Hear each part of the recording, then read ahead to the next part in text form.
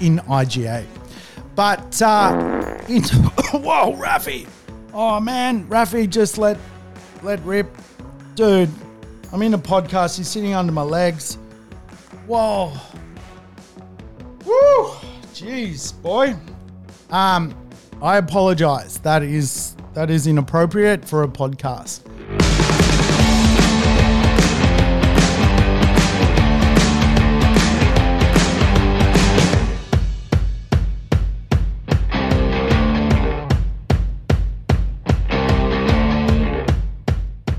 Welcome to the Urban Property Investor. I'm your host, Sam Saggers, here to help you crack the code of real estate wealth. Today's show, Code Cracker, we're going to dig into the 12 golden rules you've got to consider when choosing a property to buy or invest in. We're going to go through them all. Yes, this is some deep stuff when it comes to property investment. In fact, I feel like I'm inviting you into the chocolate factory. Yes, if you've ever watched Willy Wonka's Chocolate Factory, you know you need the golden ticket to see inside how brokering real estate works. I'm going to give you my top 12 tips when it comes to choosing a property, the golden rules, if you like, the golden ticket. So this is the one episode. If you're going to listen to one property episode or one property podcast this year, this is the one. I can hands down say you can get rid of the rest of them.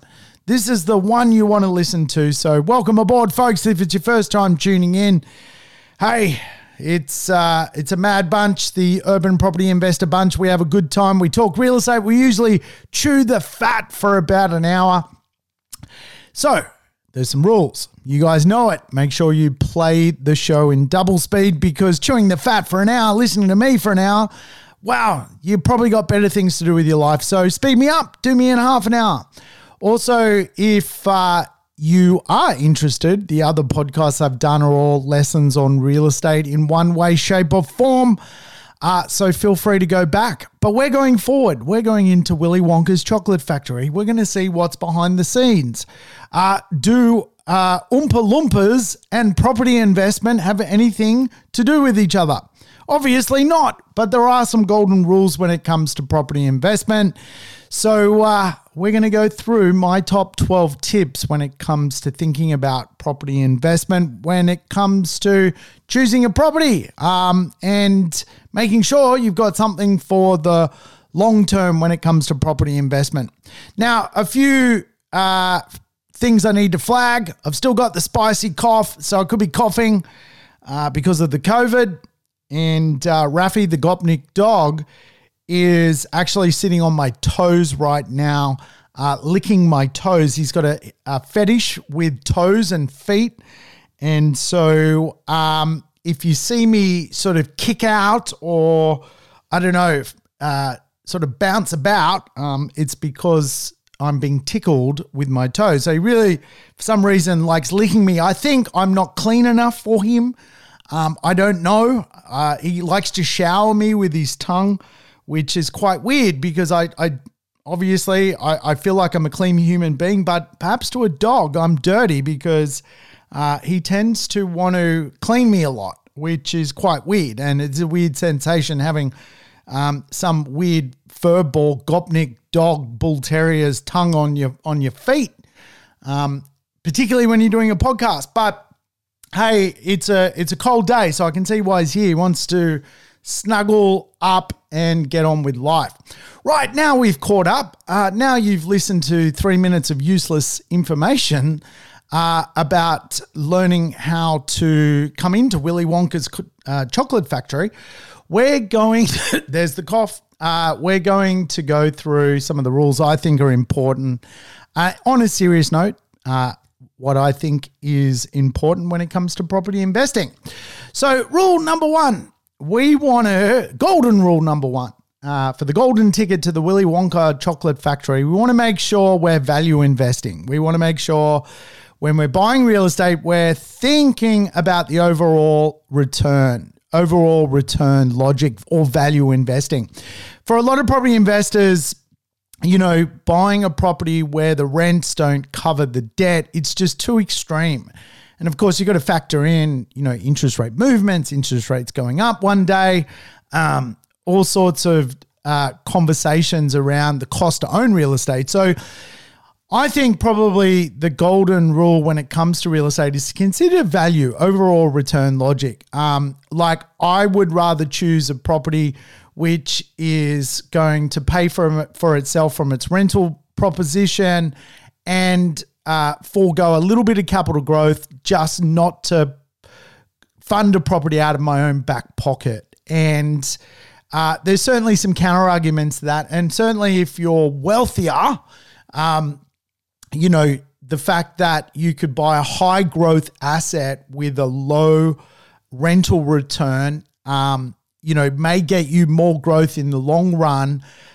But of course, it's going to mean you're digging into your back pocket to prop up the property and have the property perform over that period of time. In other words, you can make $1 million worth of capital growth, but if you're paying $500,000 worth of cash flow to get there, over, say, a 15-year period, you know, you've got to take into consideration that total return logic.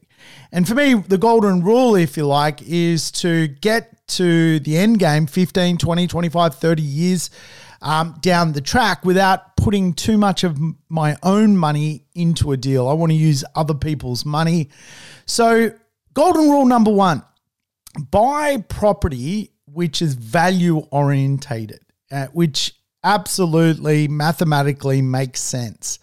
We want the numbers to work for us. And I've seen property break people when the cash flow loss is just too hard for them to sustain capital growth. And as interest rates no doubt will move at one point, you know, if you're trying to get $100,000 worth of capital growth, but it's costing you $20,000 a year to do that, it can mean that you're trying for capital growth or trying to get real growth from real estate, but you're paying too much for that privilege. And when the growth comes, you actually have made no money because of your cash flow loss. So I think golden rule number 1 to the Willy Wonka chocolate factory is making sure you're balanced, total return logic. All that means is we want to know the possible capital growth performance of an area. We can use past performance for that property type in that suburb. Then we want to know the rental return of the asset and potentially the tax reductions. And we create this sort of total return logic, if you like, for where we go with the real estate. Value investing.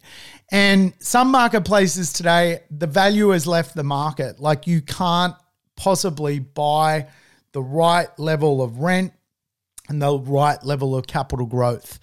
It's just no longer in the marketplace. So I wouldn't be buying in those marketplaces, those suburbs, because the cost to own them and the future cost to own them outweighs the ability to get capital growth. When capital growth comes, it's just going to mean that you're playing catch up. So every time you kind of go negative, you've got to play catch up harder in capital growth. So I like the idea of what we often refer to as being neutrally geared when it comes to real estate investment. There's positive geared, positive cash flow, negative geared. The more neutral we are, it means we're probably getting ourselves a high growing growth property, but also having the rents to sustain the ability for that real estate to pay pretty much for itself, give or take a few bob. So we've done golden rule 1. Let's move to golden rule 2. I think probably one of the big conversations around real estate investment is we want to buy real estate or we want to buy a property which has great future demand. We want continuous people to be interested in the area we're buying real estate and the property type of real estate we're buying. But more importantly, we need to buy a property where the future demand is actually going to pay more for the property than we did. Now, again, if the asset we're buying today is just, only appealing to a certain type of person, and there is no future appeal or future demand or a wealthier group of people that can see themselves living in that neighborhood. What happens when the market stagnates is we don't actually have a consumer who is willing to pay more for the property than we did. And to complicate matters even more, we need to find a consumer of tomorrow to pay more for property, more than what we did, quite often in a money market, which is completely different to the money market we've bought in. So if you've bought real estate now or in the last couple of years, you've bought in a money market where the value of the cash rate is ridiculously low. It's basically free. Into the future, say 2025, 26, 27, people borrowing money on 5%, 6%, whatever it may be. The guesswork there is I've got to buy a property today, which is in demand tomorrow, but also in demand to someone who can afford the home loan of tomorrow. In other words, a higher rate of interest to buy the asset, to service for the property. But I also need to buy a property where someone into the future, the socioeconomics of that person actually is willing to look at what I own and go, I'll pay more for it. So it is a bit of a rule. And, one of the best ways to consider how that may unfold, if you like, is affluence score. A simple methodology, if you like, is to use Microburbs, which is a free website. You can just check out the affluence score.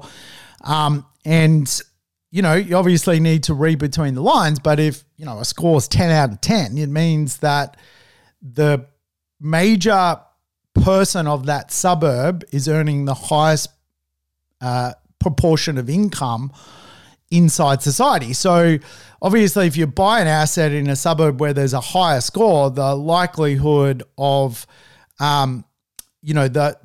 that suburb performing into the future and people earning more money to buy or pay more for a similar type of property to you or the same type of property as you is highly likely. Conversely, if you're buying a 1, do people really have more money? Do people want to move to a 1 affluent area? It doesn't sound to me that appealing, right? So it may mean like the affluent score is a 6, but the nearby suburbs are an 8. So you can kind of guide, well, okay, so there's going to be a ripple here. More wealthier people are going to come to the suburb. That can be a good thing, right? So quite often the wealth or someone paying more for a property doesn't actually come from inside the suburb itself. It comes from people being attracted to the suburb. So there's a bit going on there, but again, this is the golden ticket.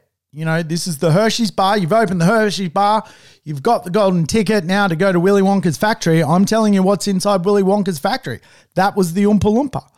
Now we're moving to Golden Rule 3, which if you are buying on a budget, which most property investors are, and again, I think, if you've got truckloads of money, you go buy the $1.5 million stuff, you're not going to have a problem with real estate. Like you got truckloads of money, you're making $500,000 a year, you're making $1 million a year.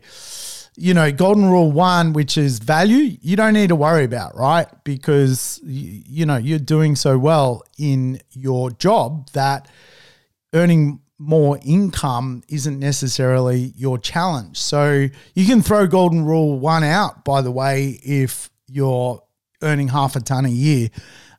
You've got the world is set. Like for you guys, I'll give you your golden rule. You probably only need 1.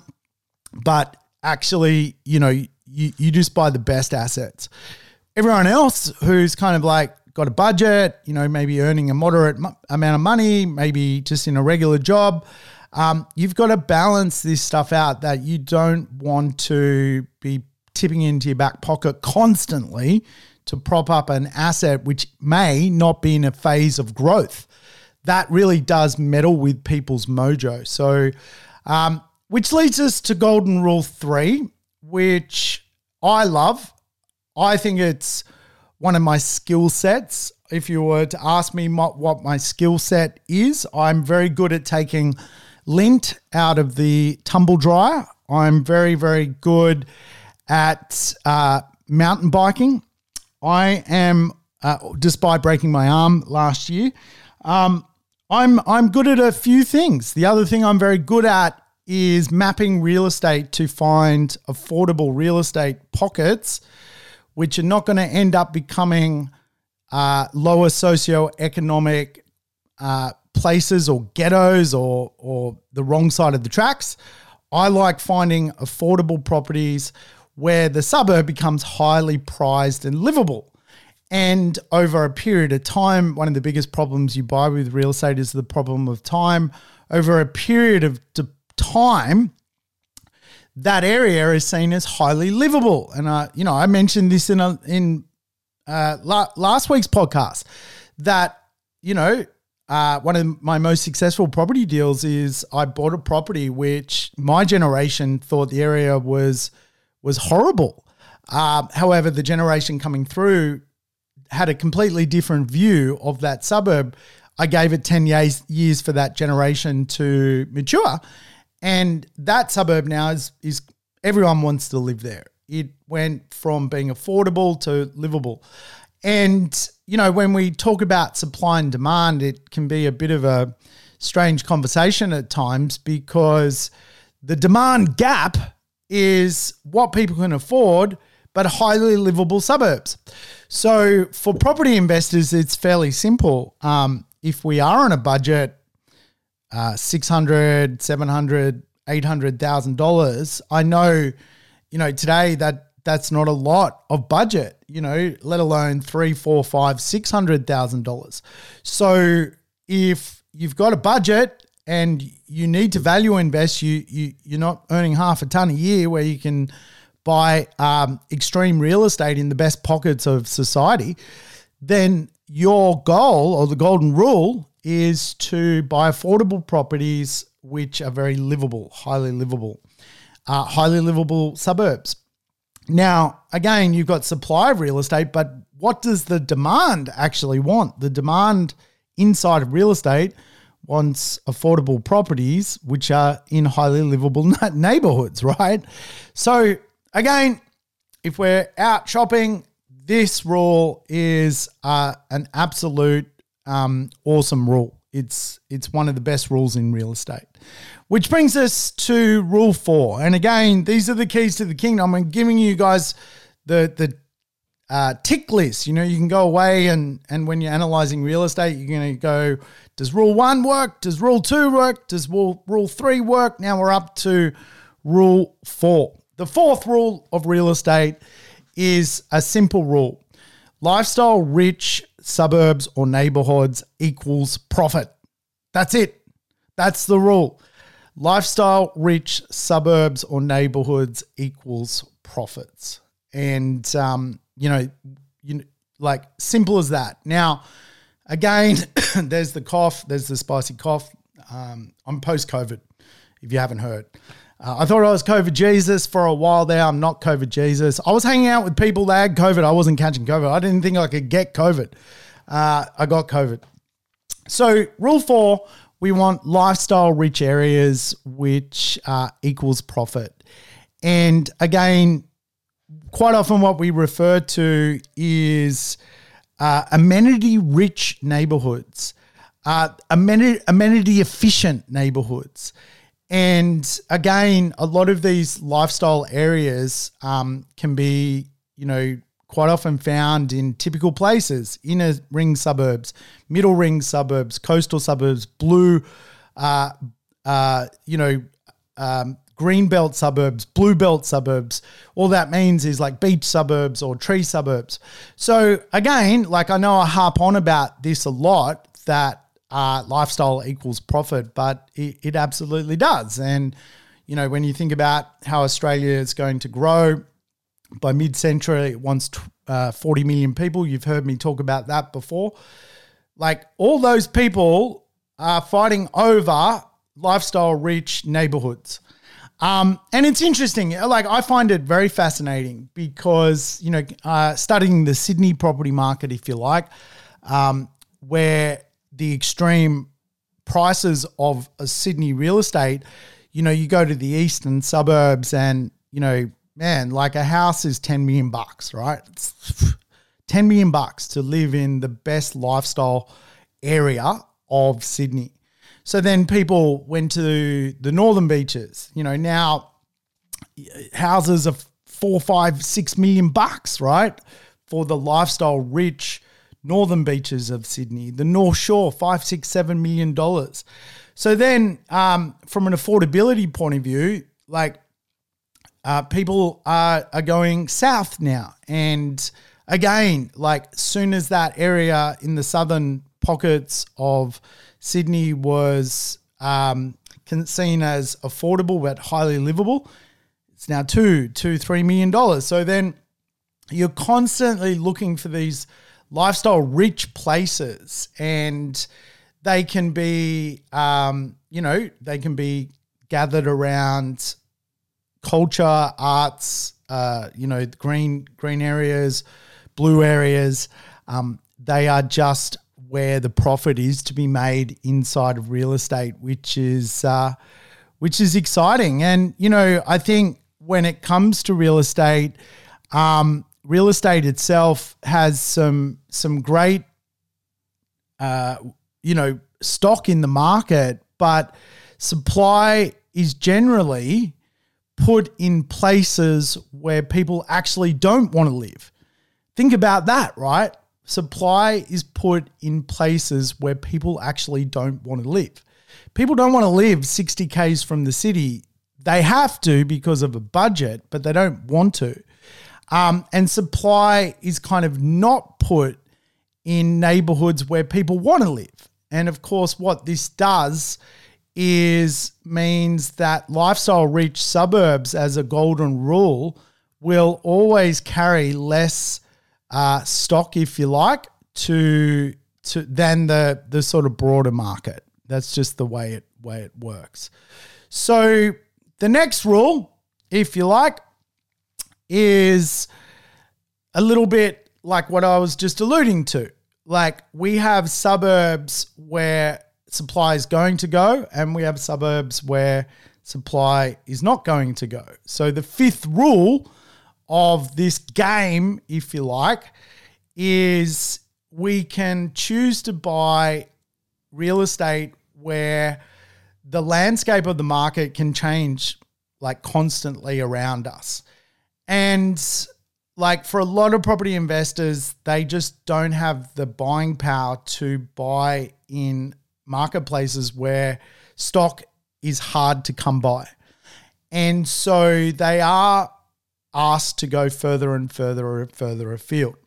Now, eventually, based on your budget, if you don't have a strong budget, you're just going to have to let go of Rule 5. Like, you're going to have to go, well, I've just got to bite the bullet and either save more money, come up with better buying power, find a better wife with more money, whatever the things are, you either have to do that to borrow more to buy in a better space, or you've got to bite the bullet and go, is property even something I should do?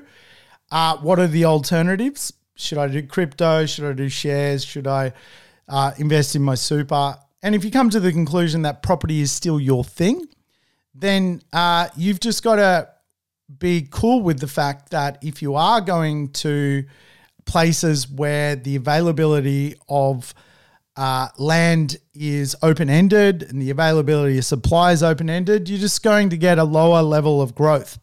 But that can be okay. That can be okay if you're prepared and you understand what you're doing and you understand the trade-offs and also what else you can potentially invest in. But as one of the best rules, if you like, is the idea that if you invest in areas where there's limited availability, tightly held areas, old suburbs which are traditionally much older, you get this effect where you generally have more demand than there basically is supply of real estate. So that is an amazing rule, if you ask me. And I think it's one of the best rules of real estate, one of the best golden rules, if you like. Now, the next rule pertains, I love that word. I could say that word all day, pertain. I'm going to use that as a sentence when I go to the IGA after this podcast. I'm going to use pertain in IGA. But, whoa, Rafi. Oh, man, Rafi just let rip. Dude, I'm in a podcast. He's sitting under my legs. Whoa. Woo. Jeez, boy. I apologize. That is inappropriate for a podcast. But the next rule is the ghetto rule, right? And when it comes to real estate, the golden rule is to avoid the ghetto. Property is about people first. So we want to select a property whereby rents can go up due to social status always improving in the neighborhood. well, it's pretty bad. So again, like one of the conversations in real estate is always about, well, will my property double in value? And one of the conversations that is seldom talked about in real estate, well, will your rents double in value, right? Like over time, you want your rents to improve to the point where they also double in value. And the sheer fact is for a lot of real estate out in the marketplace, it just simply attracts unequal or inequality to it. And the idea of rents going up 10, 15, 20 bucks is an extreme amount of money for the occupant of that asset. So the conversation is, well, let's find a property suburb to buy in where, of course, the social status of that suburb is always improving and people are always prepared to pay more rent because there's less real estate. It's a lifestyle area, but also the social status of the neighborhood is very, very, very strong. So there's the spicy cough. Sorry about that. So that is a really solid golden rule. And now we're moving to the next golden rule, which is to choose a property with great owner-occupier appeal. Owner-occupier appeal means so much to real estate.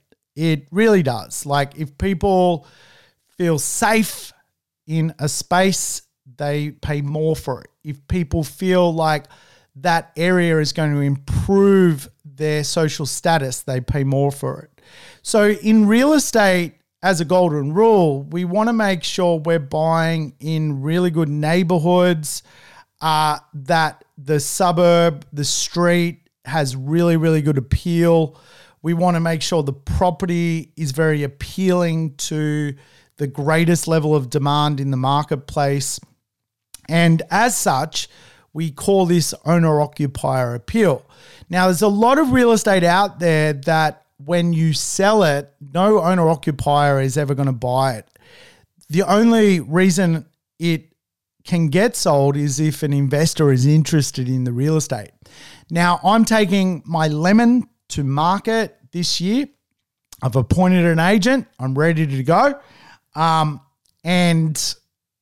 That property, if you like, basically has to sell to another investor. So the rents have to be good because otherwise the investor wouldn't buy it. And ultimately, the person who ends up buying that property probably is, hasn't been through what I've been through, where if there's no owner-occupier demand, if owners, whether they're singles, couples with kids, more mature people, like if they're not interested in the asset as a home, then you've got a real problem when it comes to the value proposition of your asset. If your property is what I refer to as a rent for life property, in other words, it's only ever going to be used by a renter. If it's sold, only another investor is going to buy it, who then in turn pushes it onto another renter, then you've got a real problem.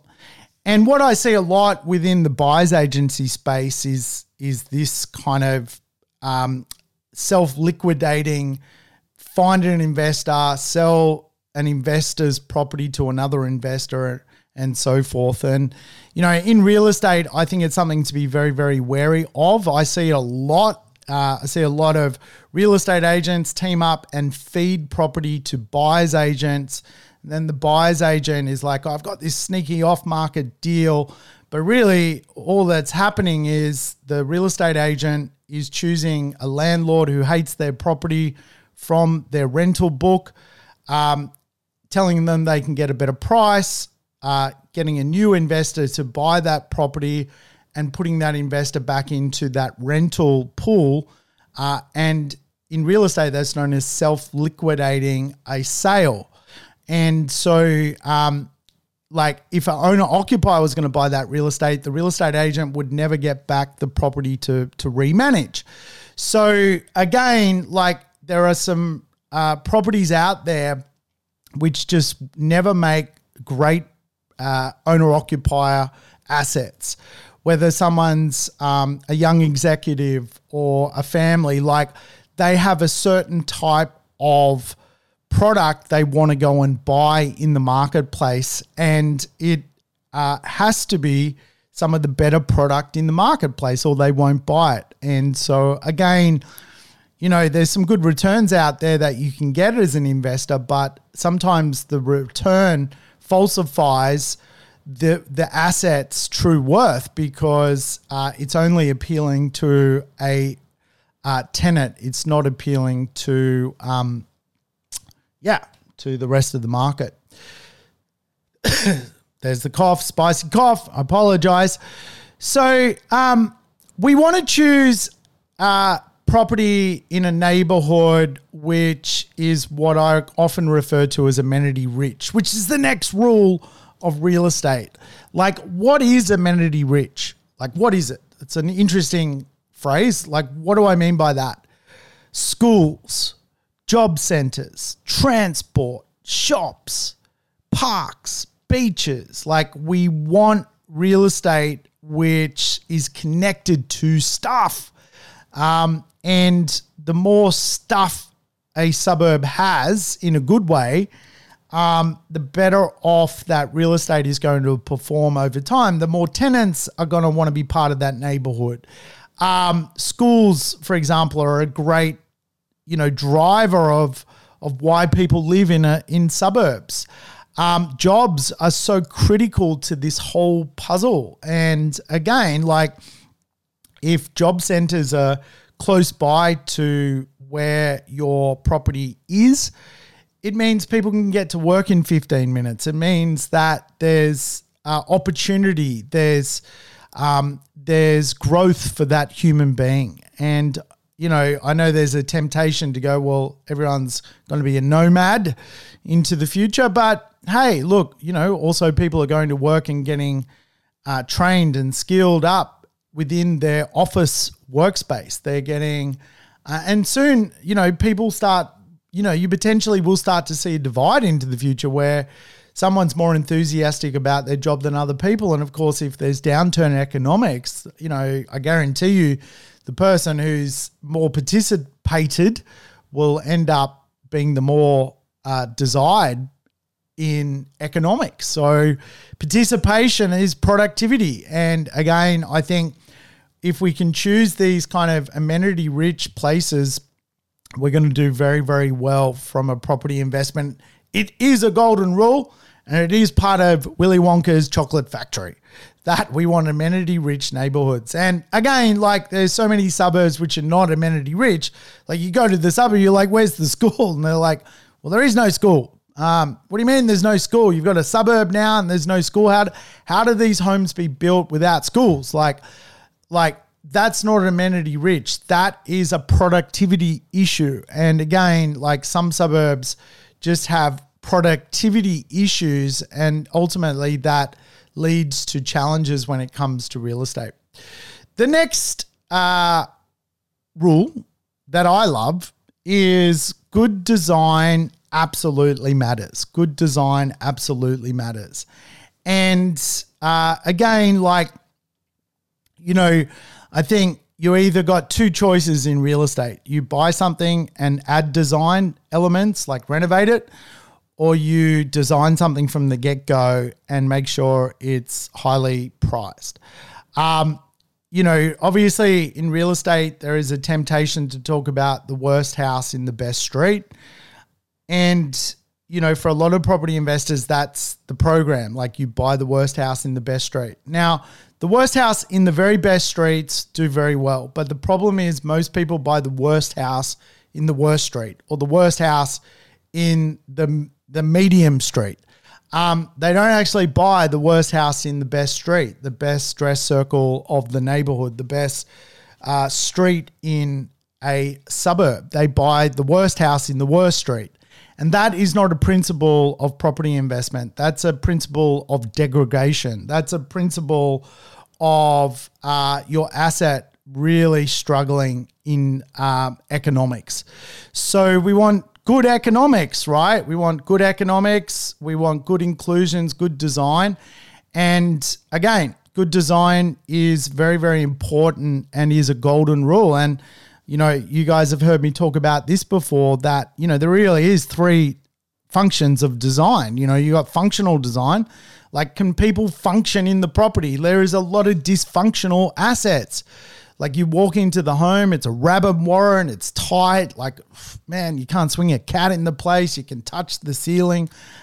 Some apartments are too small. Some, properties are just so, flawed when you walk into them. They're from a bygone era, or even new properties which are just shite, that you've got to understand how good design flows. And a lot of it is functionally based. Like, it can be smaller, it can be sleeker, but it's got to function. You can't waste space. Like, space is so valuable that you want it used well. And circulation space inside properties is, a key fundamental of it all.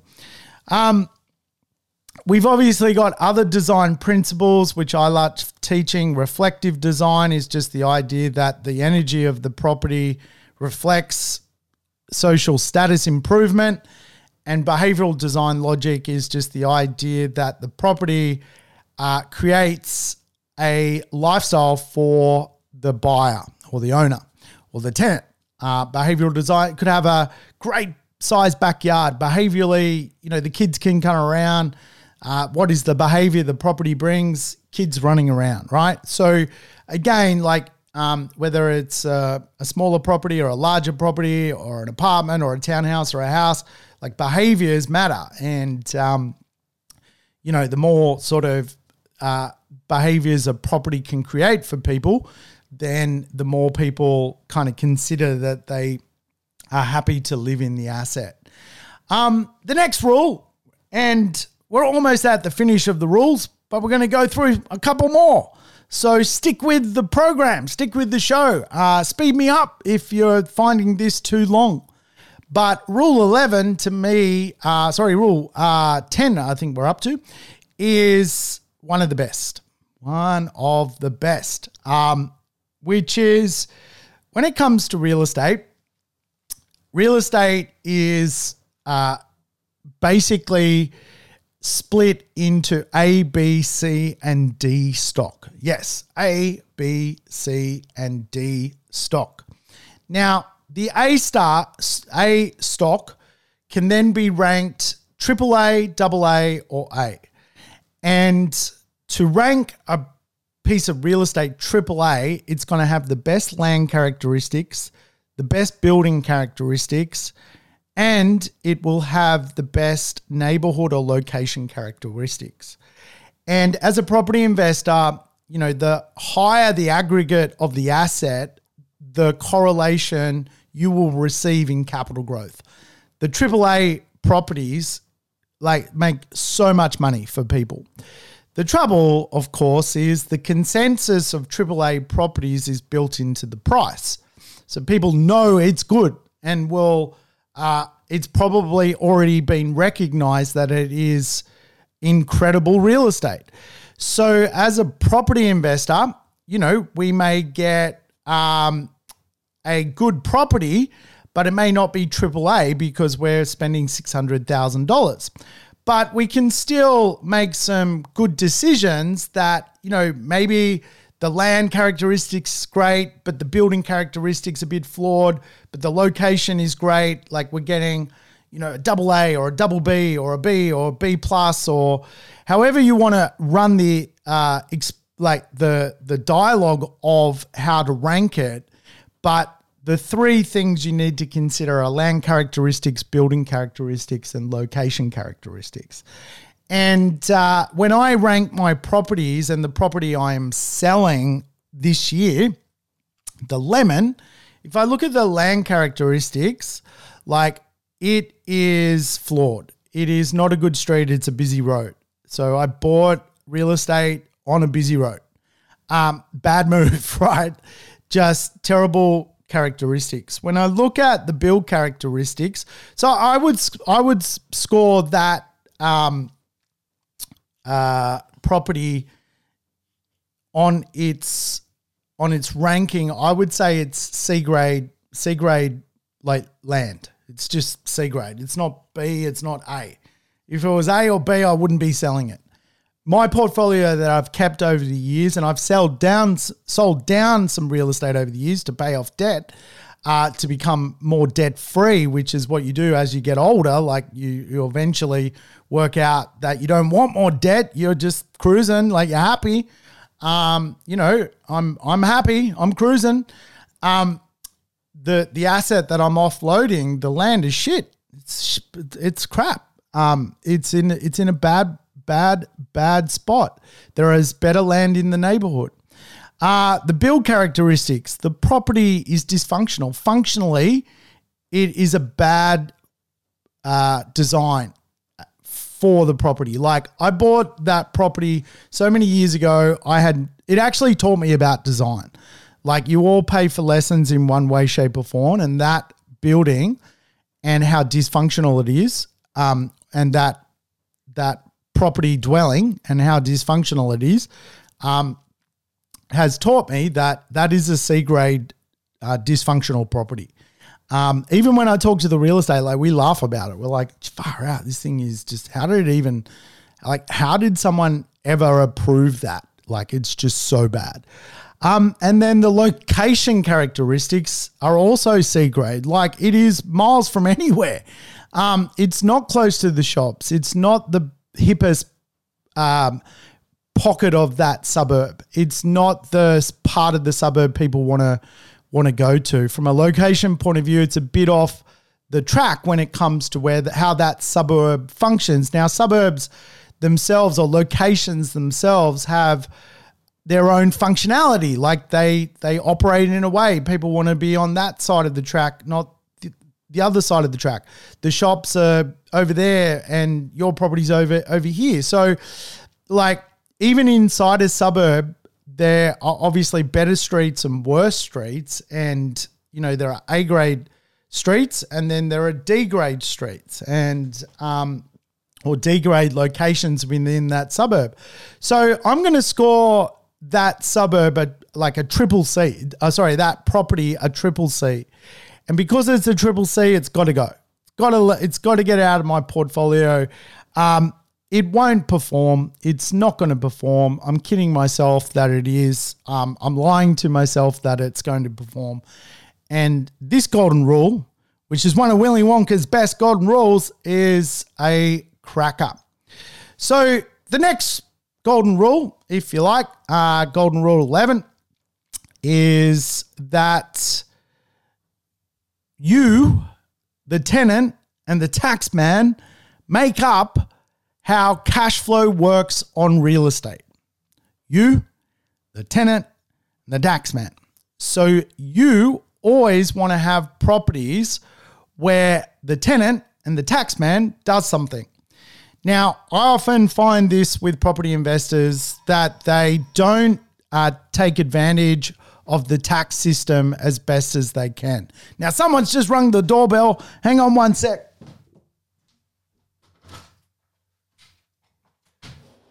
Thanks, man. Awesome. Oh, I tell you what, it's hard to do a podcast these days. You got the farting dog, you got the delivery man. Hey, those delivery guys do a great job, don't they? They're always bringing things around. So you got you, the tenant, the tax man, and, you know, as I alluded to in Golden Rule, one, you know, you ultimately want the cash flow coming from the tenant and the tax man. But why I've put this as its own rule is so many people don't know the tax system. So, you know, you get tax deductions for more modern real estate. You get full tax deductions for new real estate. You can claim that tax deductions weekly. It's called a PAYG variation. And so what happens is a lot of people go into stress owning assets unnecessarily because they don't know how to play the tax system. And I might come back and do a complete overhaul or a podcast on the tax system so that you guys are across it. But again, you know, the fact that you can control your cash flow is king. This is the rule. Rule 11, cash flow is king. So you want to make sure that if you're owning real estate, you are tapping into your cash flow potential. And if you buy real estate that's older than you, 50 years old, you're not going to get any tax advantages using the system set up for property investors. So now that's not to say like every old property is bad. You've got to study it on its merits. But what I'm saying to you is it's easier to go longer owning real estate the more cash flow you've got coming through the door. So it is a golden rule.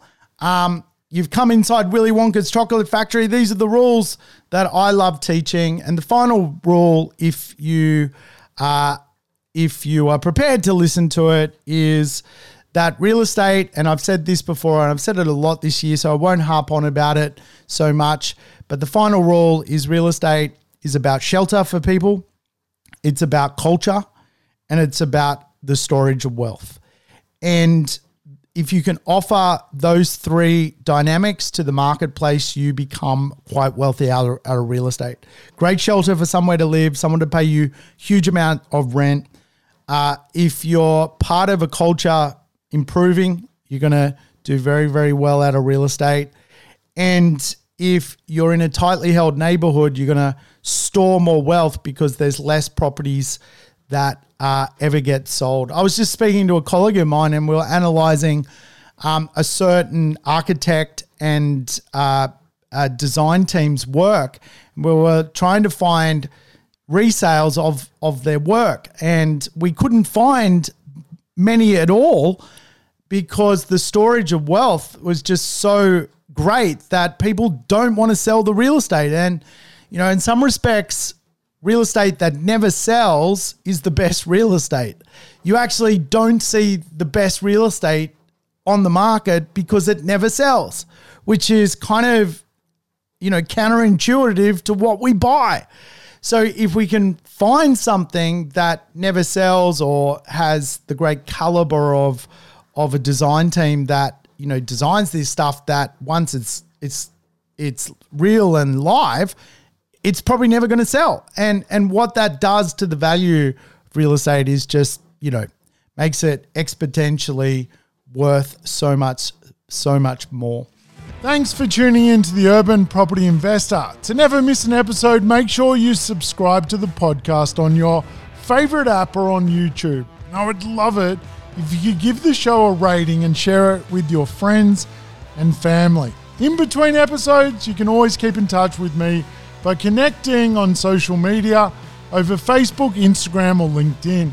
Until we meet again on the next episode of the Urban Property Investor, take care and bye for now.